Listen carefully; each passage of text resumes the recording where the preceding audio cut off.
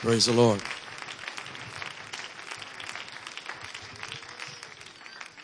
As we sang those old songs, this old guy liked it pretty much. When I sing and think on the songs that we sing, like, Jesus, I'll never forget what you've done for me.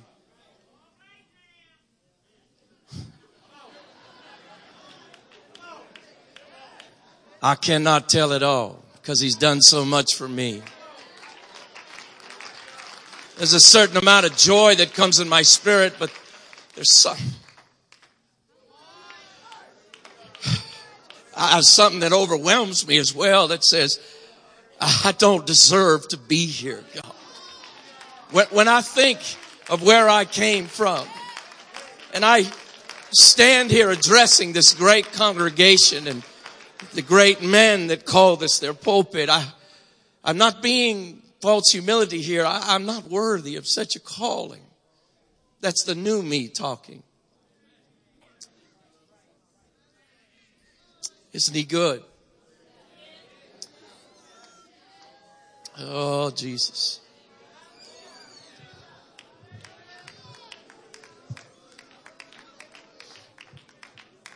Praise God. I'd like to read a scripture and then I'll open up. You can get to Psalm 78 if you would, please. And I'll read a few extra scriptures. I attempted to do the best that I could and get the media guys and gals who do just a tremendous job, don't they? Dedicated. They are really taking us to a new level, and really feel like Brother Stewart and all that are involved are sent here, brought here to accomplish such great things in the kingdom of God. I will read two sets of scriptures. One I didn't give to you, but Psalms 145 says, I will extol thee, my God, O King. I will bless thy name forever and ever. Every day I will bless thee. I will praise thy name forever and ever. Great is the Lord and greatly to be praised. And his greatness is truly, if you will, unsearchable. One generation shall praise thy works to another and shall declare thy mighty acts.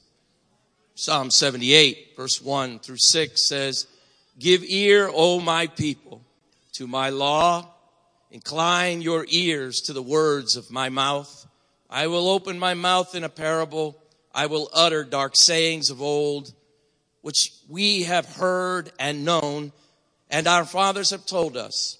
We will not hide them from their children, showing to the generation to come the praises of the Lord and his strength and his wonderful works that he hath done.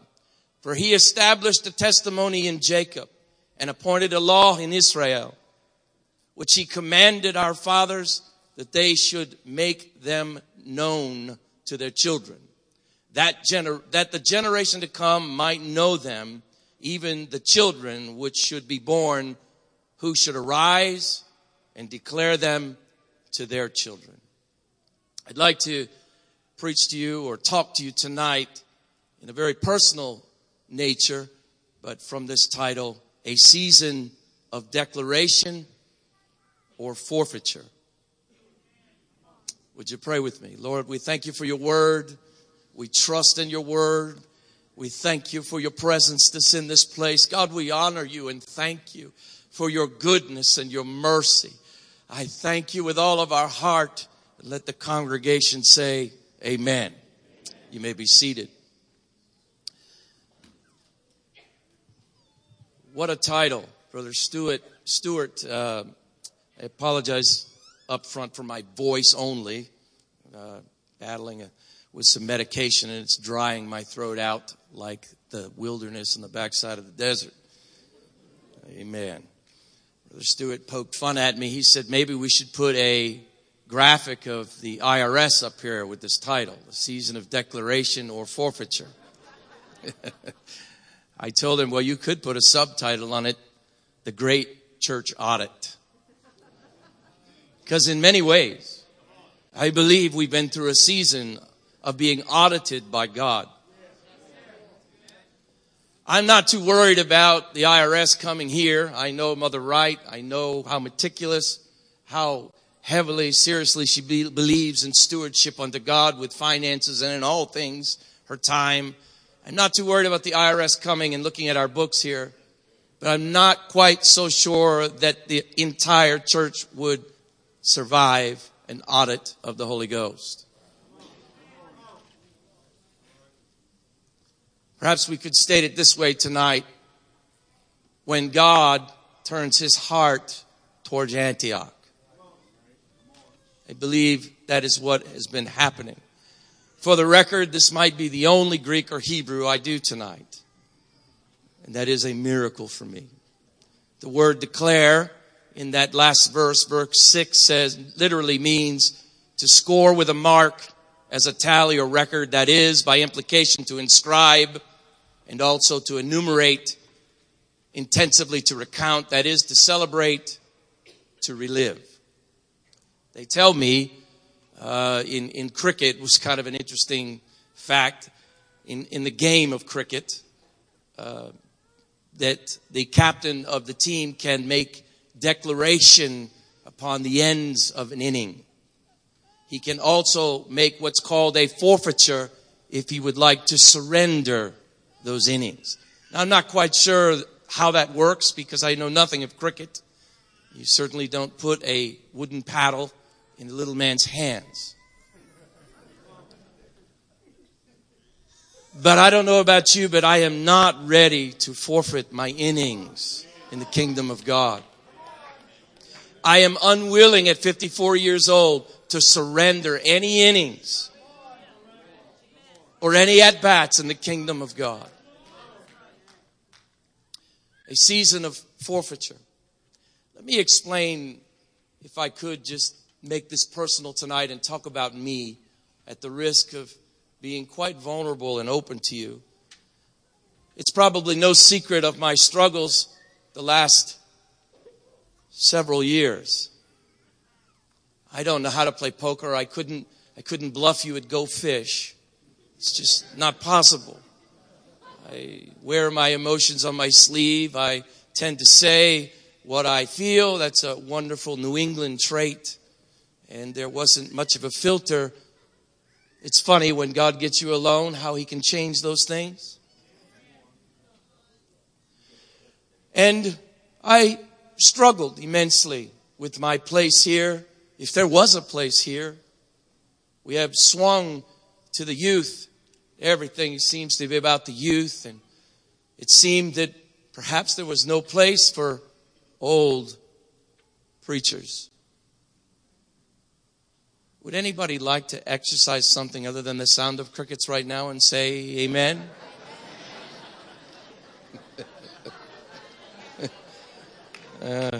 I told my wife, the Lord has just been stirring my heart for the past 6 or 7 months, and there's been one wave after brokenness after another. I said, I don't know if I could be funny tonight. She said, it's okay to be a little bit funny. 3 weeks ago, kind of at the pinnacle of this trial that seemed to have no end, I got tired of putting names to it, blaming other people. I got tired of examining myself. I got tired of trying to leave, begging God to take me away from Antioch.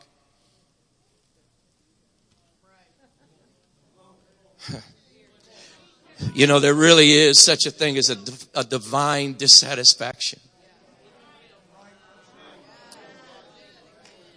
It's found in the hottest of places and on the most used anvils there are. It's where men and women of God are molded and fitted for the purpose that they've been born into this world for.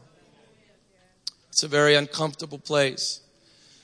As you know, we've been heavily involved in this AML process, the licensing of Antioch ministers, and it's going really, really well on several fronts. Sister Angie Wright, recently, about 3 weeks ago, when Brother Ryan Neer was here, sent me an email one day saying, we're putting on a AML fellowship with Brother Neer, at our house. And I need the list of young men and women that are in the process that are single. I said, okay. And so there was a process of emails back and forth with Sister Angie Wright and I. And at the end of those emails, she extended an invite to me as the AML coordinator, administrator, whatever title you want to give me. I don't care. And I thought that was really nice. And my instant response to her via email was, well, it sounds to me like you don't need an old goat like me around in this young atmosphere. And there ended the conversation between Sister Angie and I. I thought everything was fine. Went home, and as far as I know, whatever night it was, we did what we did, my wife and I. And I woke up the next day and came to work, and I sat in my Coast Guard rocking chair, Semper Paratus. And as normal, I donned my prayer shawl, and I began to prepare myself to thank my King, Avino Makino, my King, my Father, as I always do in the morning. And as soon as I put it on and leaned back in my rocking chair, I kind of literally felt like the Lord said this to me.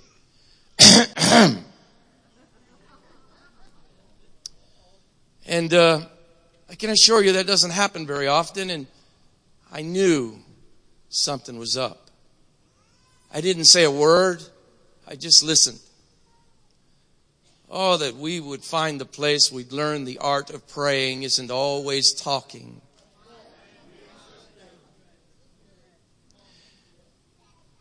The Lord said, old goat, huh? I knew immediately that I was in a lot of trouble. And in His own way, He spoke these words to me that I was at a place, a season, where I would either declare which side I was on, or I would forfeit my entire ministry and walk with God. Now you might say to yourself, preacher, you know, whatever you think of me, but preacher, you're here today, so you must be somebody, and I've heard you preach before, and yada, yada, yada. How could you forfeit your entire walk with God? My friend, if you don't know your flesh ability any better than that, you don't know the grace of God. When I think of the goodness of my Jesus and all He continues to do for me,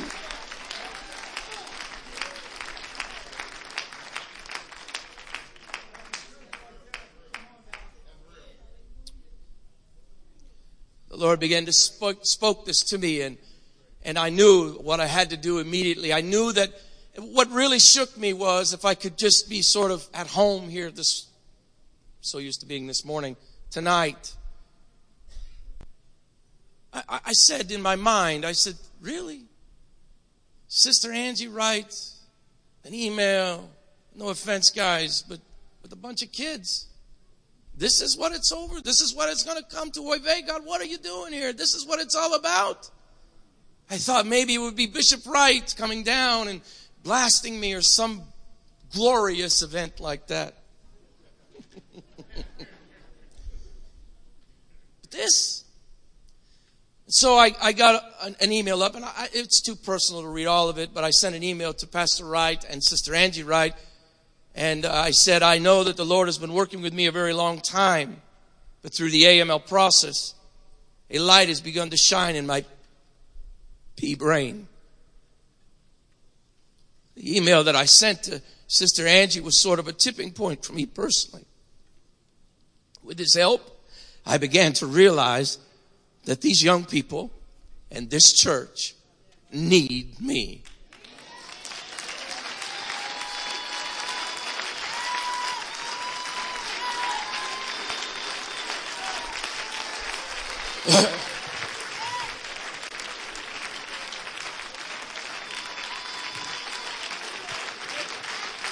Please be seated. You see, many people have told me this over the years, and There was so much inside of me that I couldn't embrace the fact that God, because all of the signs and the symptoms, if you will, spoke otherwise, we're turning to a youth. And so many elders are so lost in this church. And I happen to be one of them today. It was quite a revelation for me what I just read to you, and very personal. How many understand that stepping from one generational role, if you will, to another can be a reluctant and very rocky road? Many do not survive it.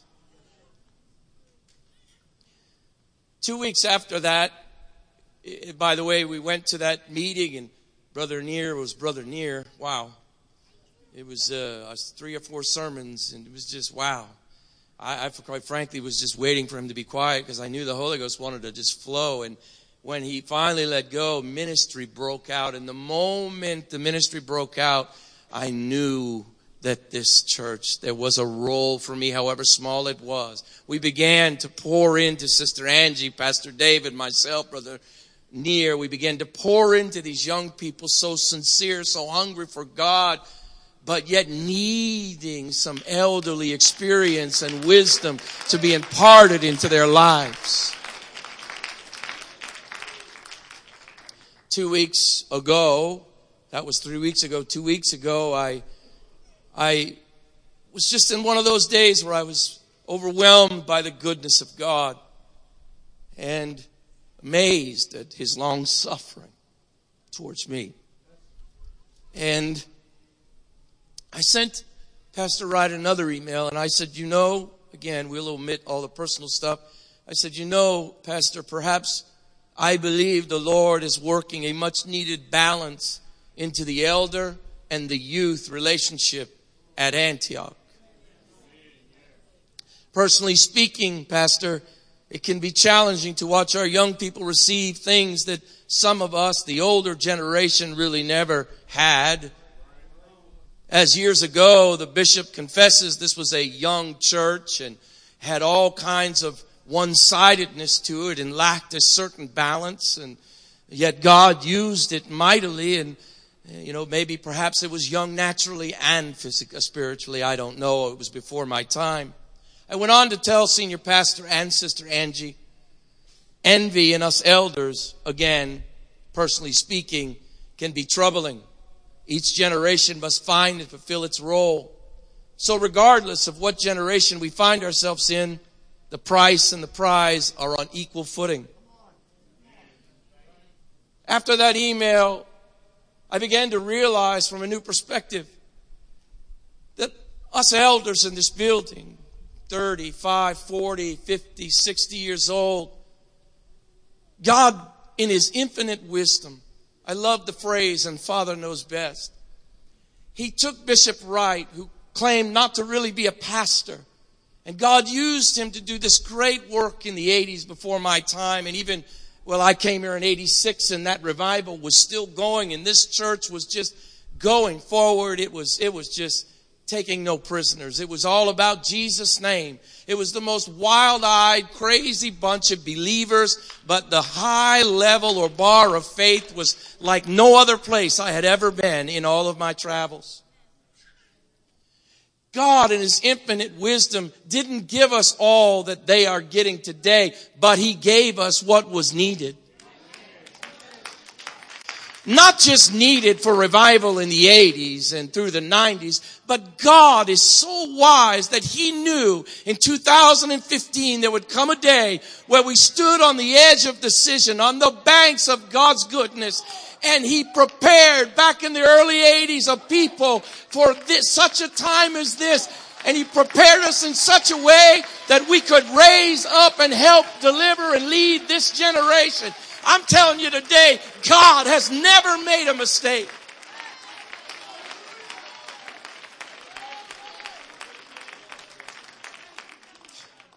Who could have seen, who really could confess that they foreknew that this was God's plan? I'm sure the bishop and other elders prayed for it, believed for it. But after a while, even though we sing the songs like Jesus, I'll never forget, the human mind has a way of relaxing.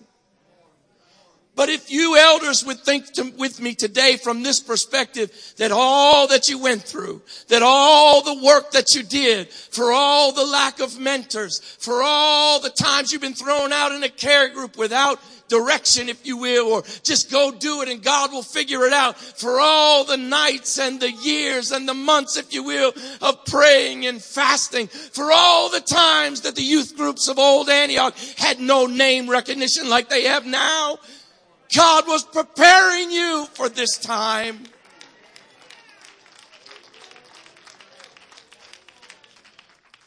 See, it is true. Scripture says that God prepares the end, the acharid, from the beginning.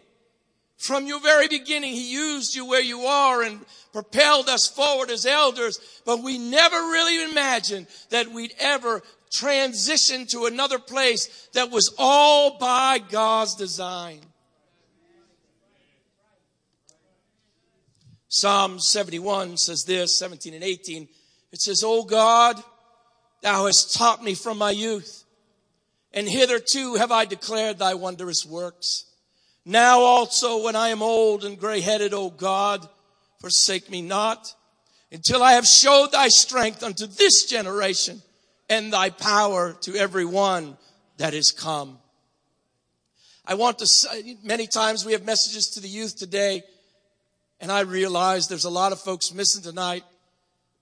But in all seriousness, I feel God is speaking one more time to the elders of Antioch. And when I say elders, I mean literally the people that have been around here. I believe, this is my faith, that God is even speaking through this video to the elders that aren't here. What would I give to have my first care group leader saved and dancing, Jeff Krieger, at these altars again? What a man of God. How many others are out there that we could name and our minds could go through? You know, God prepared them for this time. And I believe in Jesus' name, He'll bring them back for such a time.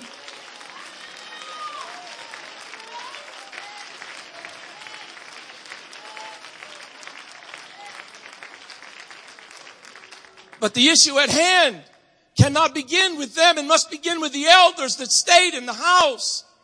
We must begin to embrace the revelation that God has given me. Not that there is a better revelation, but just for an example, we must begin to let our minds wrap around. Let this mind be in you as in Christ. Really believe that we're here for this purpose.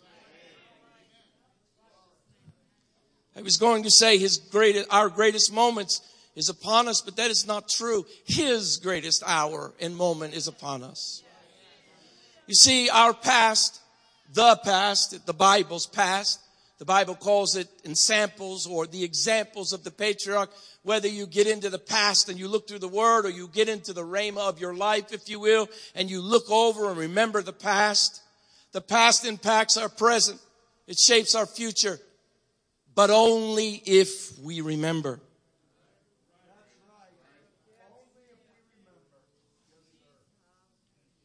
When we remember, the power of the past floods our present. And we relive those moments to the reinvigorating of our souls. These actions are represented as some of us celebrate or observe or like to go enjoy the high holidays. You know, when you read your Bible, the word remember is all over the place. It's a covenant word. God in His infinite wisdom, somebody say Father knows best, caused His people to remember and to rehearse festivals and feasts that represent the high, mighty acts of God in time. He caused them never to forget. He said, I want you always to remember and to rehearse these things.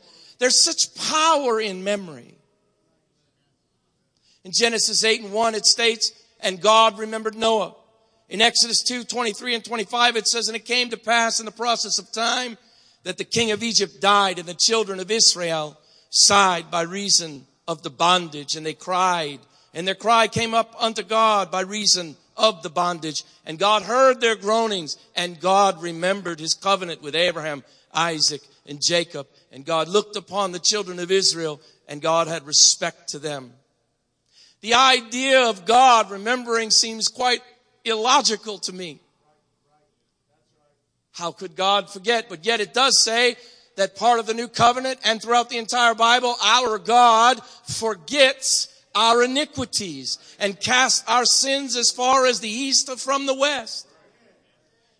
This is not talking about God forgetting Noah or God forgetting Abraham or God forgetting his covenant. It's talking about when the elders of Zion remember and turn and call upon their God, God turns to them.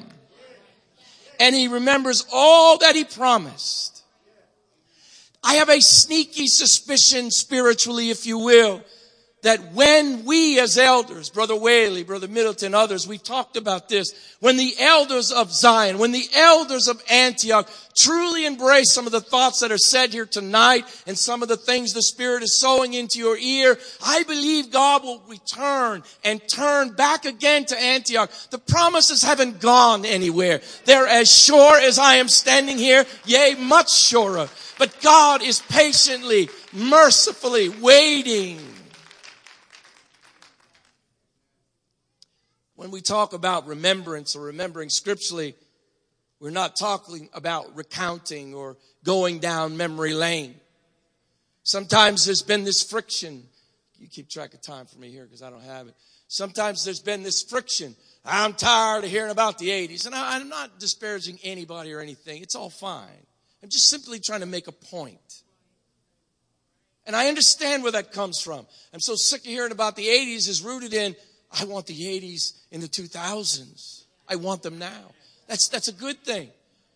But for the elders of Zion, if I could say that to you today, God has called you to remember. God has called you not to forget. God has called you to rehearse. And by remembering, revive your spirits unto believing once again in the mighty acts of God. Scripturally, and again, I'm really having a time staying away from Hebrew definitions and words. It's my cross to bear. How am I doing? Good? Whew, hallelujah.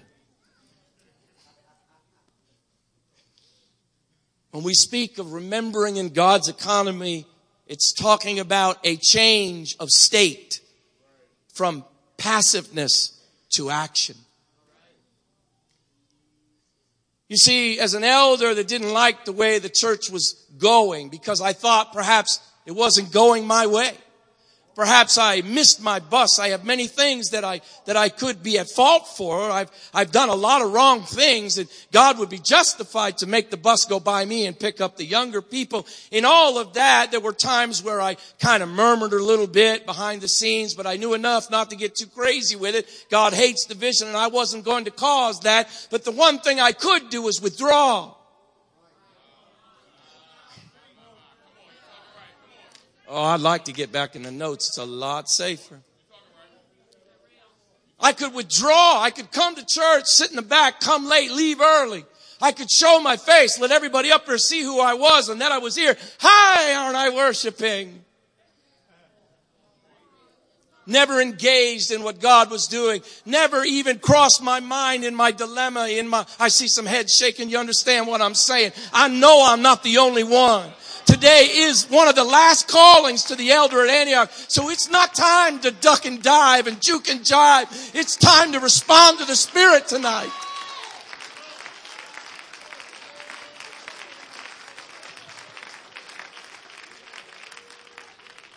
Sat back there, hiding, doing what I had to get by, collecting my paycheck.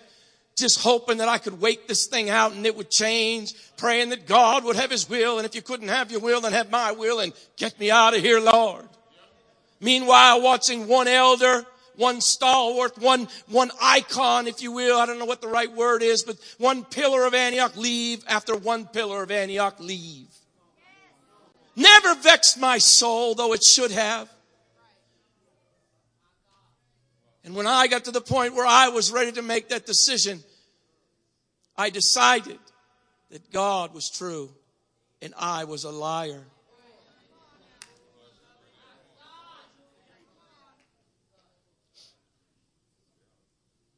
I hope I have a job tomorrow after all this confession. This is not in my notes. You see, it has been the tactic, the implementation of every totalitarian regime throughout history of man. Its first strategy is to come after the peoples that it's conquering or have conquered's memory.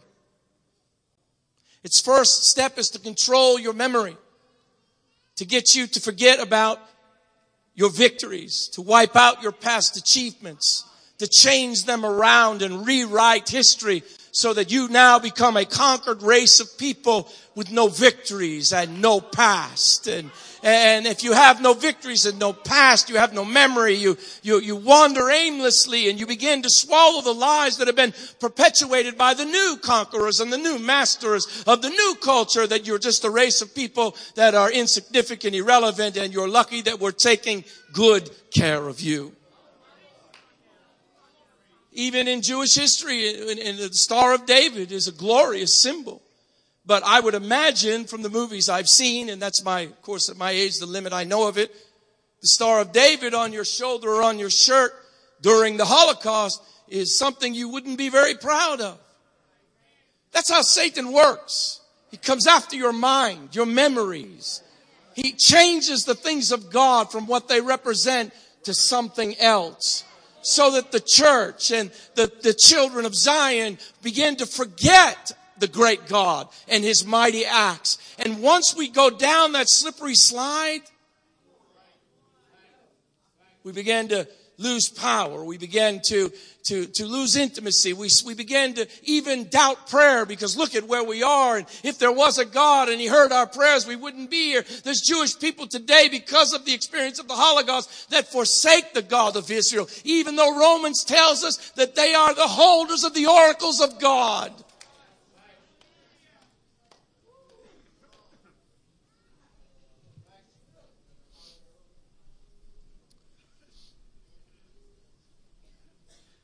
Amalek, brother, you help me. I think Amalek was one of the first kings that the children of Israel faced prior to getting into the land of the promised land. Amalek was very wise. He realized right away that he refused to let the children of Israel pass. Forgive my memory if it's a little off here. And he knew that he couldn't beat them head up, army for army, man to man, standing in the field. So Amalek, a type of Satan, knew that if he circled his army around the back, that's where the elders of Zion would be. They would be watching the children and taking care of the infirm. Those both represented the young and the holders of the memories and memoirs of the mighty acts of God. And you read it in your Bible. He snuck around with his armies and he smote and killed the elders and the young and the infirm. He did that to get Israel to turn around, so they had nothing to remember, to humiliate them, to cause them to forget. And if they wouldn't forget, to take away those that were called to remember. If we forget, if we choose and refuse to remember, we will go through this church life without any hope.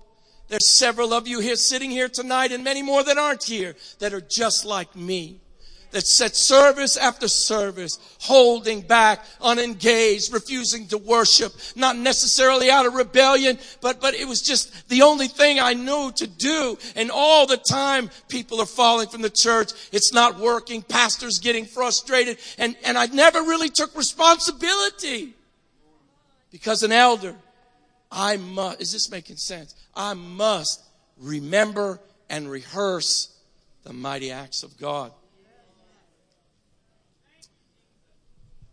When we remember, again, we transition from passiveness to activity. This church has gone through 15 years of transition from the top down. And I'm here to tell you today, Antioch, your transition is now. The elders, if you will, it's time to transition to your place.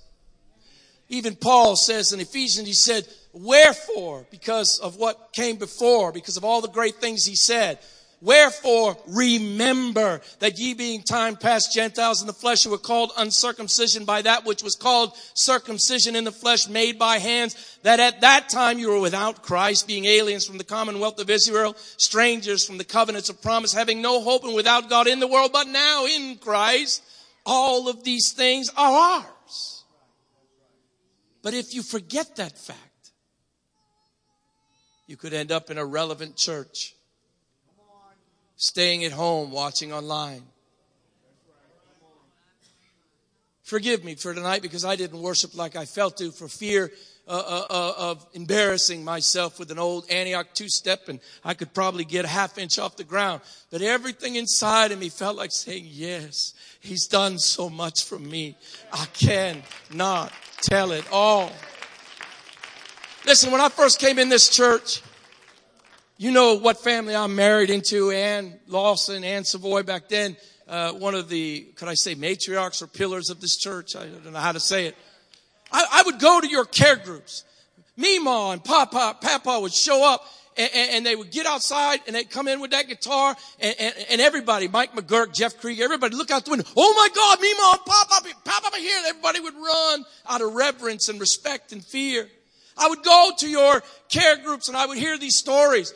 Yeah, well, let me tell you what God did for me. I had no money for rent. I had no money for food. They put all my furniture out and we prayed. You did what?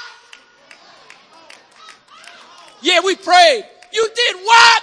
They threw me out of the house, put a nose in the door, but we broke back in and we called everybody we know from the church. We called the Grosses. We called the Middletons. We called the Lawsons. We called all the old elders of the church at that time. And we had a prayer meeting right there in the living room. And lo and behold, when we went out the door, there was groceries on the steps and rent money in the groceries.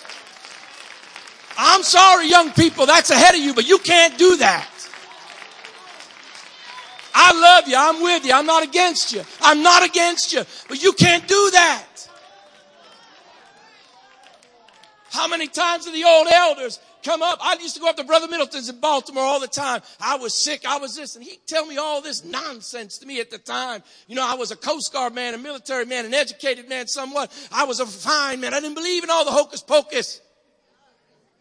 It was like he said Jesus' name was an abracadabra formula. You know, I was like, I didn't believe in all that stuff. But he would tell me, God's a healer. God's a healer. He can heal you right now. And he'd take that old mitt of his and that's probably where my bad neck came from, right there. Oh yeah, the elders of Antioch violated every protocol, but God showed up every time. We may not have it all right, but we had Jesus. Oh.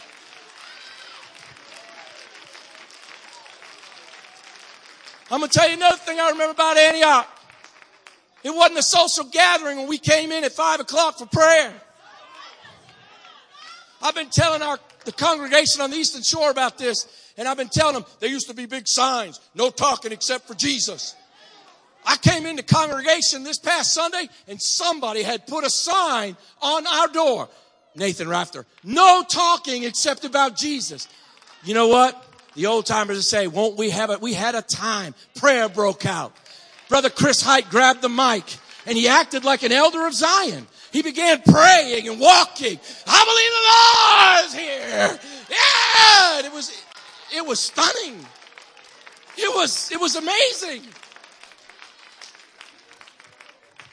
When we rise up and take our rightful place, I didn't say replace anybody.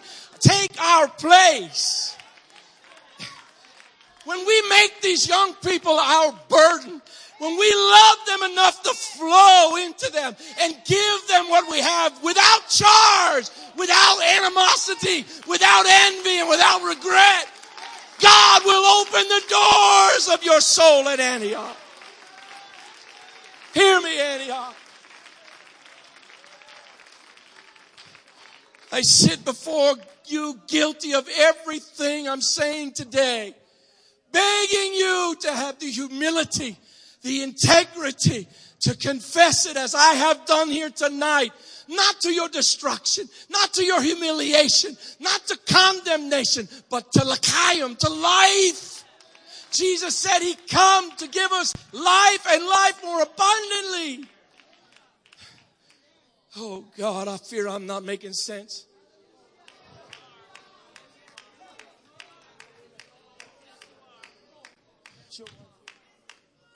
Sister Middleton, where are you? I can't see that well. I need to know where you're at. Hi. Yeah, that figures.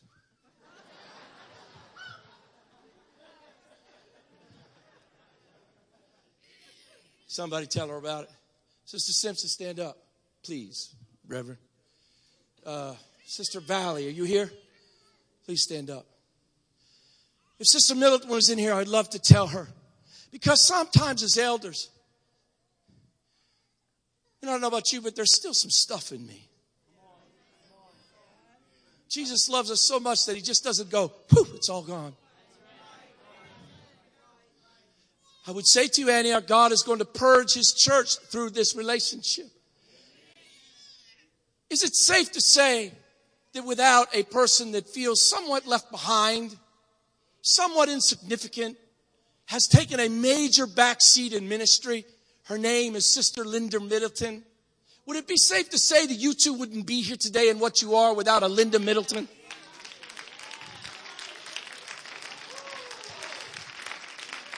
Daryl Savage, would it be safe to say that John Hemus might not be here if it were not for all that he used you for?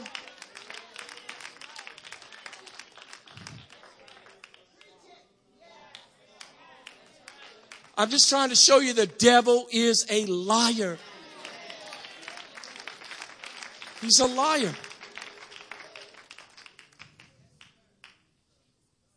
We are not finished. No. But it is time to declare to this generation, to our God, our strength. Several ministers from not here recently that are friends of mine and elders of mine, actually. A couple of them much smarter than I'll ever be. They've called me frustrated, despairing, lamenting over their life. Some of them have been offended here. I give them the same advice. You need to get back into reading the Word of God. Not to study, to tear apart Hebrew and Greek. Not to educate your mind as to the nuances of the feast or any other thing found in God's Bible. But you need to read God for yourself, because the Bible, God's Word, is sharper than any two-edged sword.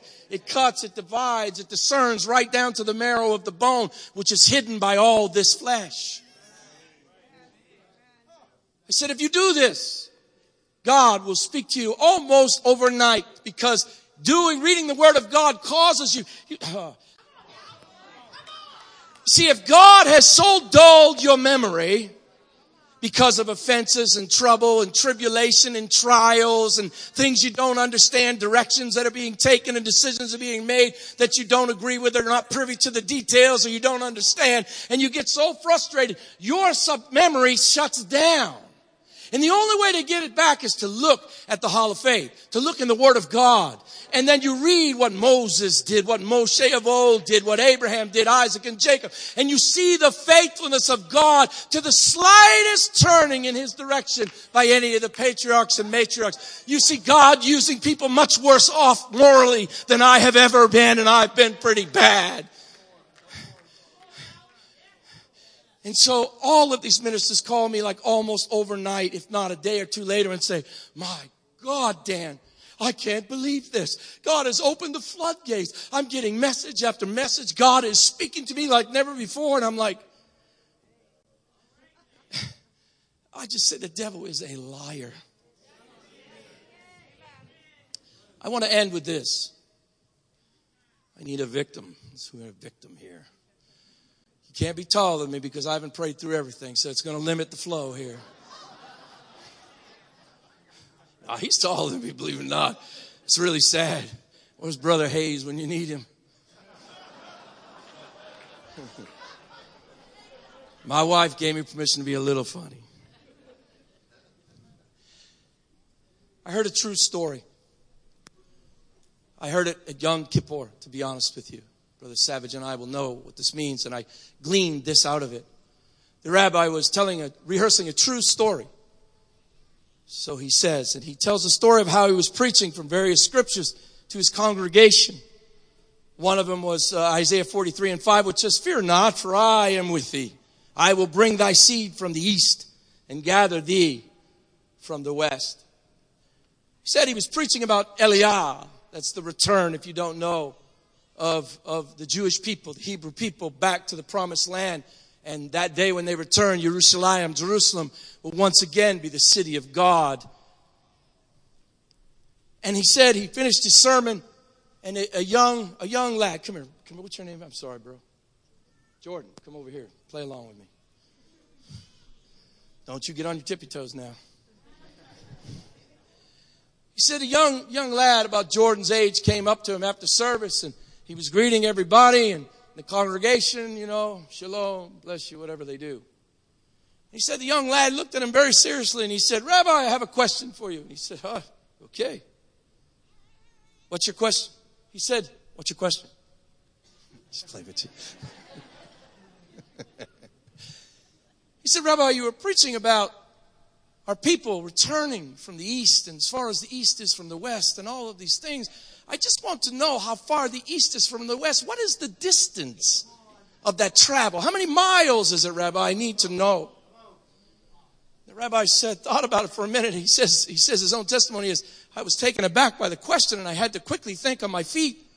And the rabbi came up with a wonderful answer. Turn this way for a minute. Stay right there. We're going to stand side by side.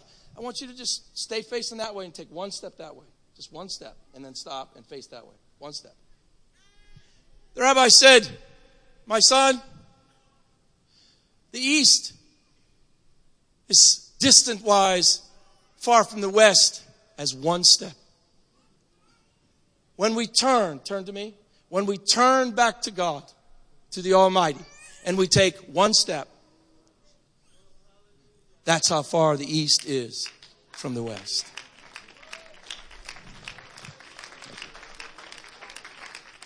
See, the distance that we think is so insurmountable is just one step away tonight.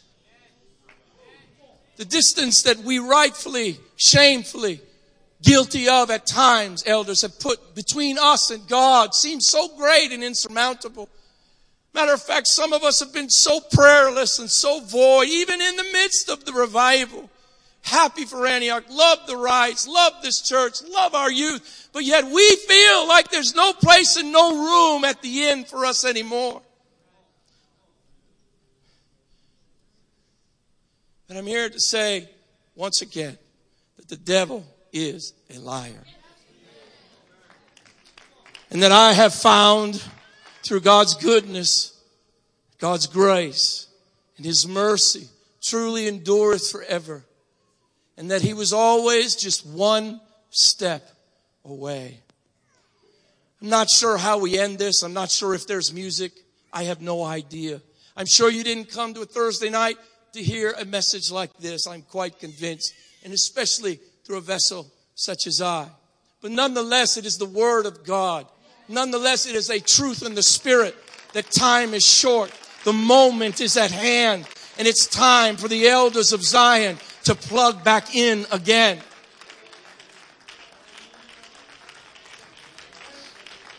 Whether you do or whether you don't, as for me and my house, we will. We will. We will. We have.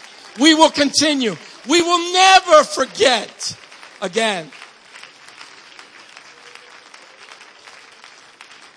I call on you right now. See, a word from God, a sermon, a message, a word from God. If it doesn't have a target, it's not a word from God.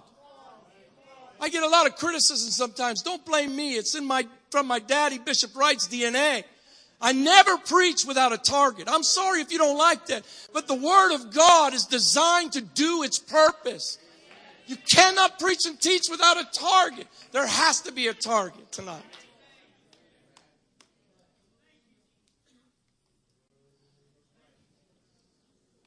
I want every young person over here, if you would, please. I don't know how to end this. We're just going to try to flow it. Please, just come forward in your little gander gaggle of stuff you always do over here. I sneak over once in a while, and they try to push me away. Get out of here, little guy. You're old.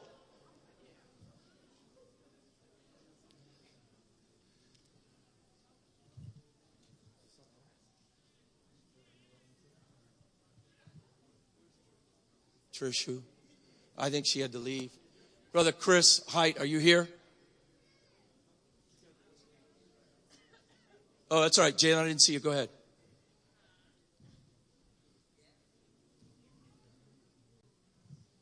Just play some of your young, melodious music. I went to the mall the other day and I realized I am so normal. Skinny jeans, hairdos. I renewed my commitment to the Almighty to pray for you. What a generation. Wow. The world, that is. I just told Brother Milton, I really don't know what I'm doing here right now as far as ending this service. But let me say this. To all of you elders like me, if you would like to take that one step today, would you come and fill this place? I'm not calling you bad. God is calling. God needs you. Do you understand this? God needs you. The kingdom of God, Antioch, these young people need you. When you see them at the altar, you pray with them. When you see them falling or hearing a rumor, you go to them. You don't wait for them to come to you. We're elders. You don't correct or get in the pastor's way, but you assist and help and make yourself available. You begin to give freely. I'm going to hand this mic to Brother Middleton in a minute. But symbolically, if this side of the house would face this way, if you are facing as you are. And then I think it would be appropriate, perhaps after we do this, for these elders, if you will, to find these young people and perhaps pray for them. And let them pray for you. The gap is nothing but a lie. It's a fabrication designed to destroy you. So if you would, as a sign of faith unto God, not unto me, would both groups take one step towards each other right now in Jesus' name?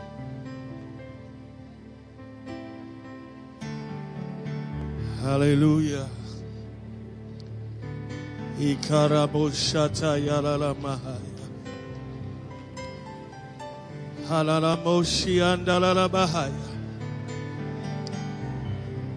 Halalamokori andalalaboshiata.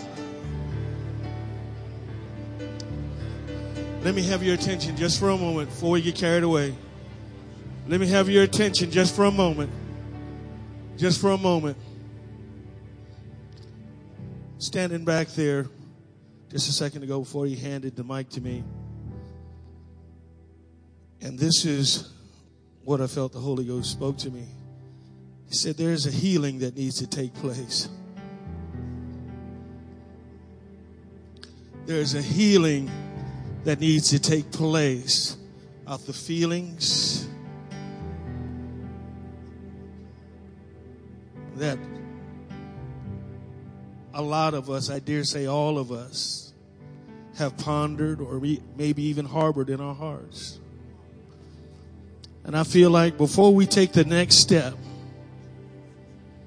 in finding you a prayer partner on the opposite side, let's pray right now that the Lord would, first of all, heal right now. In the name of Jesus Christ. Father, we confess right now to you. We confess, Lord, our feelings, injuries, animosities to you today, Father. Father, I'm believing you right now for divine healing, Lord, to come even right now. In the name of Jesus Christ, and to destroy the lie of the enemy, the wedge that the enemy has tried to put in between the generations here today. In the name of Jesus Christ, let healing flow. Let virtue flow. Let life flow. In the name of Jesus Christ. Shatayalalaboko ramahaya. Ilalalaboko toramahasataha. Ikotoriandalalaboho satahaya. In the name of Jesus Christ. Ilalalabo shandayalalaboko riandalalabos. Ilalalaboko riandalalabos yandayalalabos. Touch, heal right now, God. Heal right now, Father. Restore right now.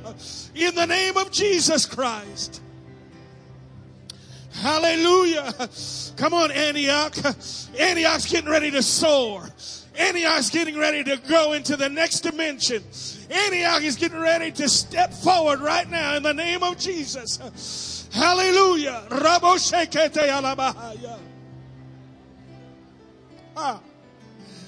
Remove every lie, God. Remove every thought in the name of Jesus that would divide, Lord, and distract in the name of Jesus Christ. Hallelujah. Young people, I want you to hear me. God is getting ready to use this generation. I said, God is getting ready to use this generation.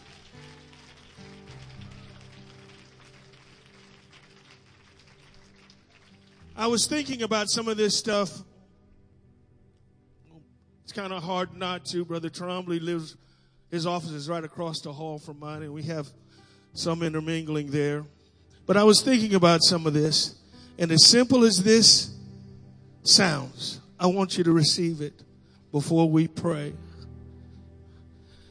remember where you stand, because you stand on their shoulders.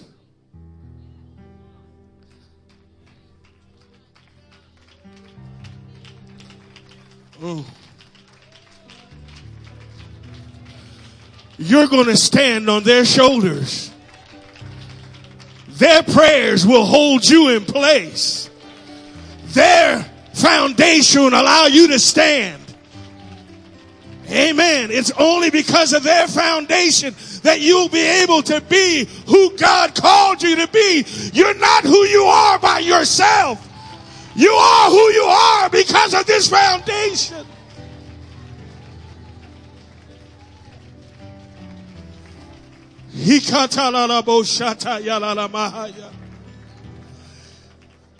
I know we like to apply the scripture where Paul says, and such were some of you. We like to apply that out there, to sinners out there. But young people, the struggles that you face, that you're going to face, guess what? Some of them, we've gone through the same things. And the stability, how they made it, that's what you need to hold you in place. While the glory of God is being manifested, you're going to need a safe place to stand. Now, if you can, I want you to take another couple of steps. I want you to find a young person. I want you to find an elder. Find somebody. Come on. Find somebody that you can pour into. Hallelujah. Come on. In the name of Jesus. Make room. Find somebody. If you can't find someone, it's all right. If you can pair off, that's fine. In the name of Jesus. Some of you elders been carrying burdens for some of these young people. Well, now is the time. Young people, move this way. Hallelujah. It's time now. Come on. Find somebody. Come on. In the name of Jesus. Don't hide. In the name of Jesus.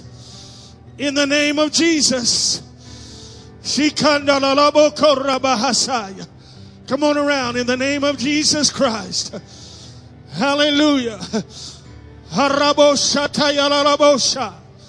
Hiandololobo koriandololobo shandayalarabahaya. Come on, find somebody. Find somebody that you can pour into. Find somebody that you can open up to. Find somebody that they can pour their life experiences and anointing into your life. In the name of Jesus. Elders, I know you didn't have this. We know you didn't have this. Hallelujah. Oh, but they need you. They need you. Yes, come on.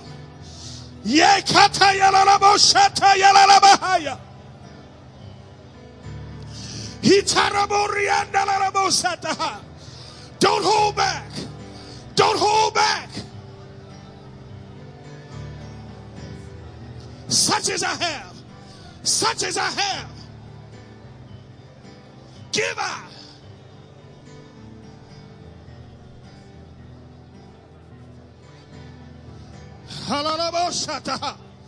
Release that anointing into their lives. Release that anointing into their lives.